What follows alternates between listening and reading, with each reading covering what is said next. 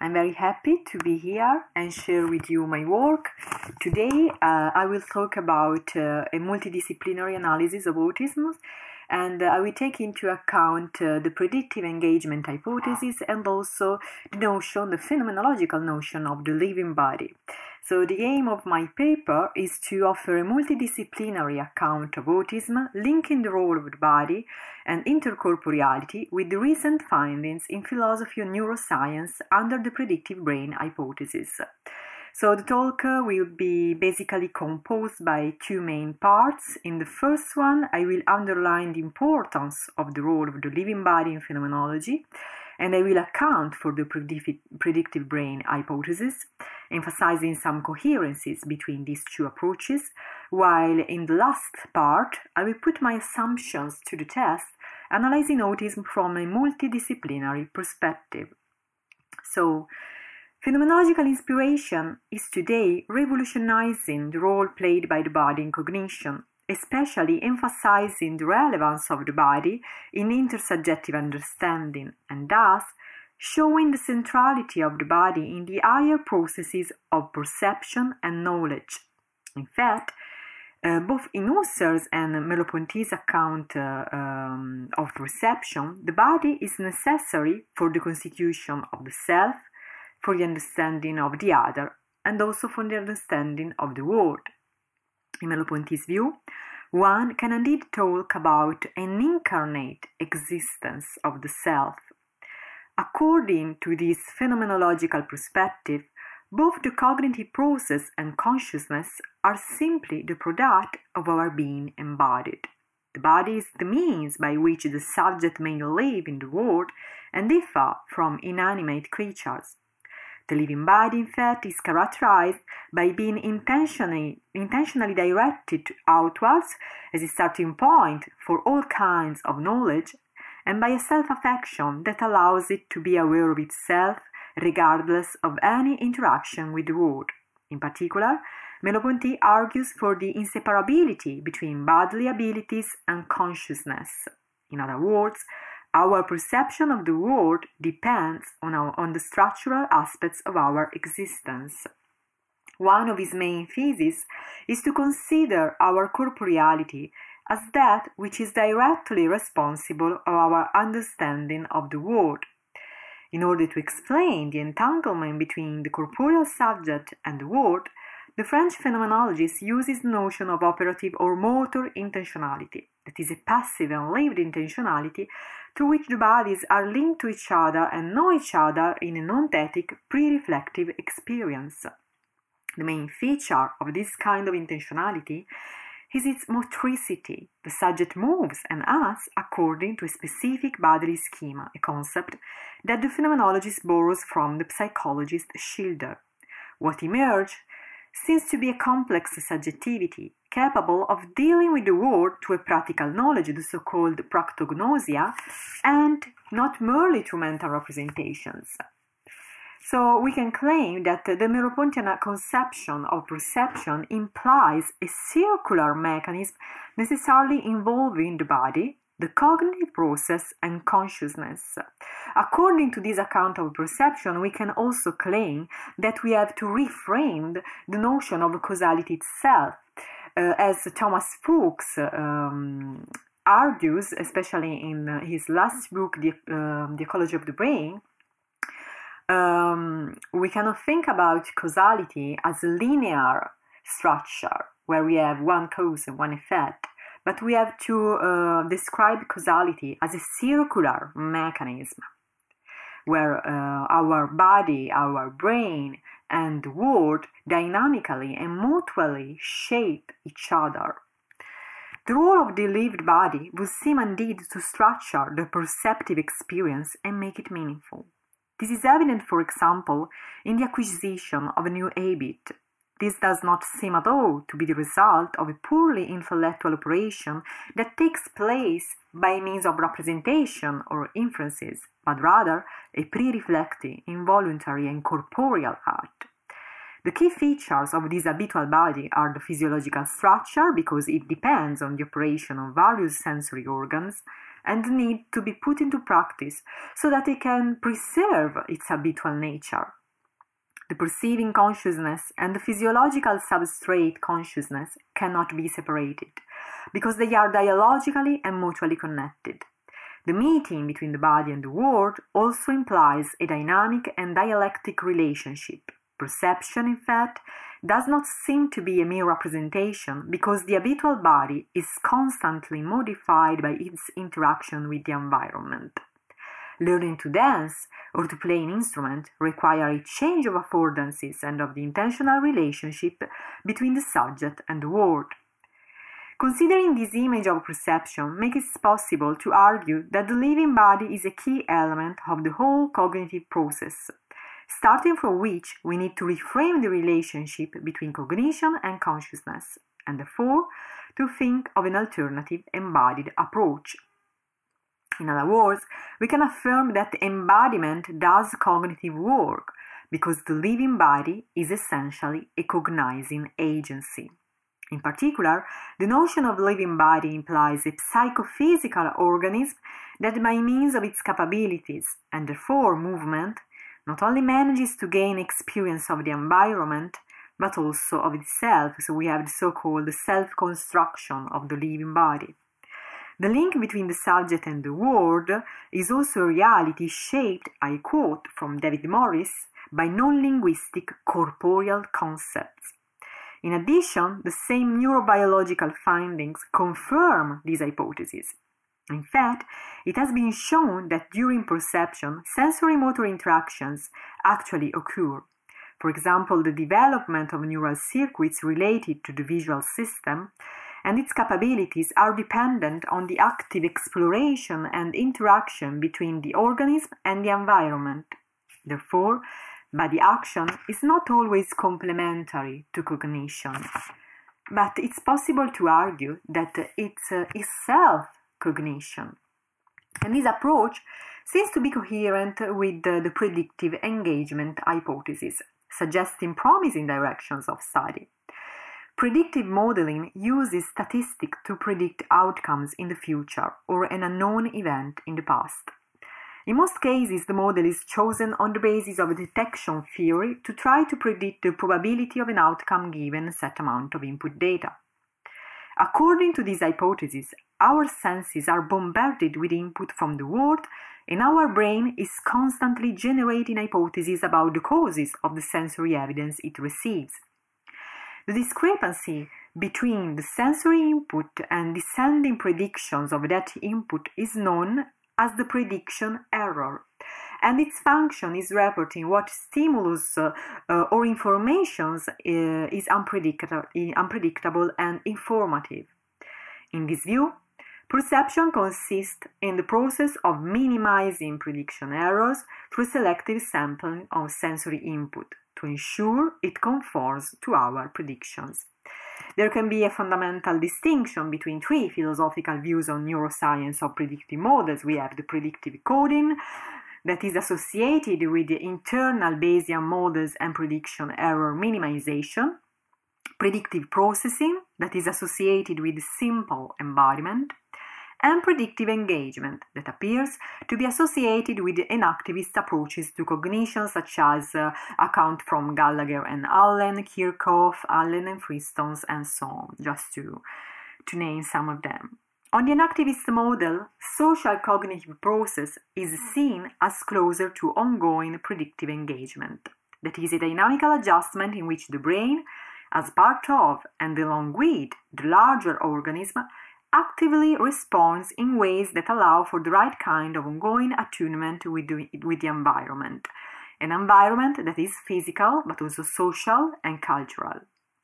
Enactivists suggest that the brain is not located at the center, so we need to avoid a neurocentric vision of cognition since neural accommodation occurs via constant reciprocal interaction between the brain and body. So adjustment and attunement can be cashed out in terms of physical dynamical processes that involve brain and body, including autonomic and peripheral nervous systems.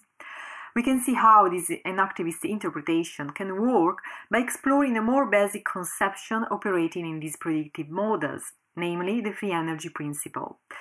The free energy principle, originally introduced by Carl Friston and also known as active inference, suggests that biological systems maintain order by restricting themselves to a limited number of states.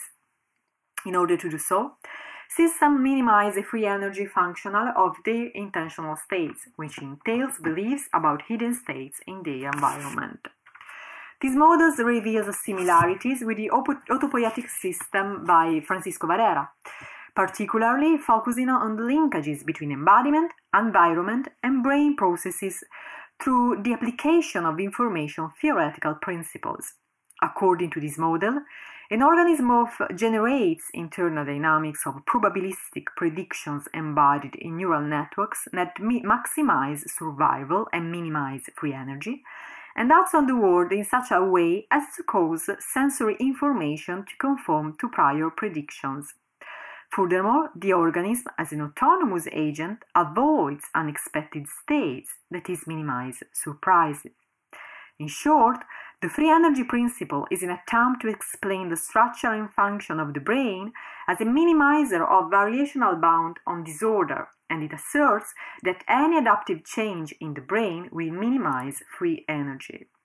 Within the three approaches to predictive model, for predictive coding and predictive processing, active inference is part of a process that produces sensory experiences that confirm or test expectations, while for predictive engagement specifically, active inference is more action than inference. It's doing a doing and an active adjustment, a wordly engagement, with anticipatory and corrective aspects already included. It's a loop that also navigates through the body and environment and forms a whole. However, despite the distinctions, there seems to be some common ground in respect to prior experience and how the system embodies interaction and sociality in the world. This seems to be coherent with the phenomenological account, according to which, as I have previously described, cognition is incorporated and located in the environment. The role of the body is central also because our motor skills and our psychophysical being allow us to think about and also make, I would say, a change of perspective. According to this view, we can claim that we are not an I think, but an I move. More specifically, it seems to me that the predictive brain could be described as a sort of biological ancestor of our procedural memory, which is an implicit body and pre-reflective body memory that, I quote from Professor Fuchs, unburdens our attention from an abundance of details, facilitating our everyday performances and directing our attention toward the gestalt and the meaning of what we encounter. In a similar way, the predictive brain learns to ignore certain errors through a selective sampling of sensory input, and it tracks predictable contingencies. More specifically concerning the so-called predictive brain, we need to know that usually predictions are used here and now to shape one's online estimation of the state of mind, and that the resulting prediction errors also shape plasticity and learning over longer time scales. This is pretty important because the world is not static, and predictable contingencies can change, so predictive coding has to track these dynamics. Since two experiences are never completely the same, there will always be some prediction error. For this reason, predictive coding must incorporate a mechanism to flexibly alter the extent to which the prediction errors affect future learning and plasticity. The complex and fluctuating nature of regularities in the world implies that people not only learn from their errors, but also need to meta-learn to sometimes ignore errors. Especially when situations are too complex, for instance in social understanding, people need to tolerate a certain degree of error in order to develop a more abstract level of representation. And it's very interesting to notice that in autism, indeed, this mechanism seems to be disrupted. Of course, today I won't have time to explain into details the many different theories about autism. In a very schematic manner, we can claim that we have a behavioral explanation, a cognitive explanation, and a neuroscientific explanations. What I would like to do today is to offer a sort of multidisciplinary account of autism using a phenomenological approach, but also a neuroscientific approach, and trying to make a description of autism starting from these two perspectives. In particular, I would rely on the IPEA model. We can include the IPEA model within the predictive coding perspective. According to this model, developed by Wagemas and others in 2014, the core deficit of autistic spectrum disorder is the high, inflexible precision of prediction errors. In other words, individuals with autism overestimate the amount of changes in environment regularities because they give too much weight to their prediction errors, and every new instance is treated as an exception different from previous experiences. The inextricable interwoven between neural operations and extra-neural operations is compromised. Using a phenomenological vocabulary, we can argue that individuals with autism have an analytic perception of reality which does not allow them to understand immediately and pre-reflectively external situations. So we can register an impairment of the habit body, which is the main cause of the difficulties to cope with reality and the external world. The body schema, which usually allows for a correct and pre-reflective practognosia, does not work appropriately, and they need to rely much more on the scaffolding provided by the caregivers, for instance, explicitly guiding progression from simple to more naturalistic situations. This leads to an hyperreactivity to sensory stimuli, resulting from a combination of the lack of exploration and the self-protective attitude, and a high level of stress and anxiety, which are intensified by uncertainty. The impairment of the habitual body, in other words, the overly precise and unresolved prediction errors, involves a general disturbance in the sense of the self. According to this perspective, the repetitive and tactile self-stimulation can be regarded as a manner of creating prediction error, especially in unpredictable surroundings. The presence of repetitive stereotype movements in autistic subjects suggests that an abnormally large amount of correlated input is needed in order to establish a sense of self as separated from the surrounding.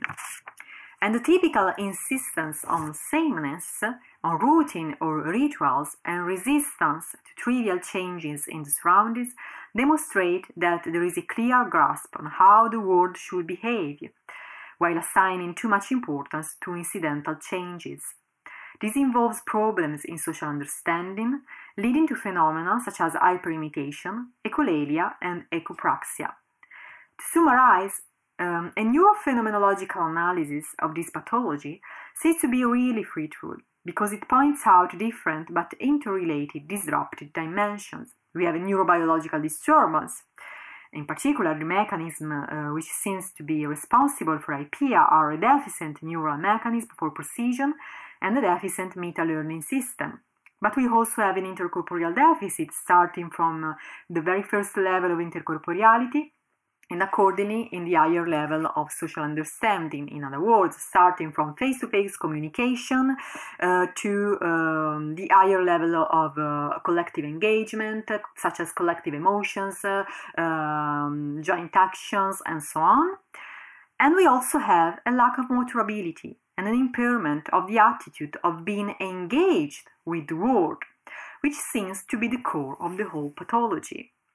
So my thesis is that all of these dimensions could be synonymous with the disruption of the bodily and intercorporeal sense of self, in other words, of our lived body.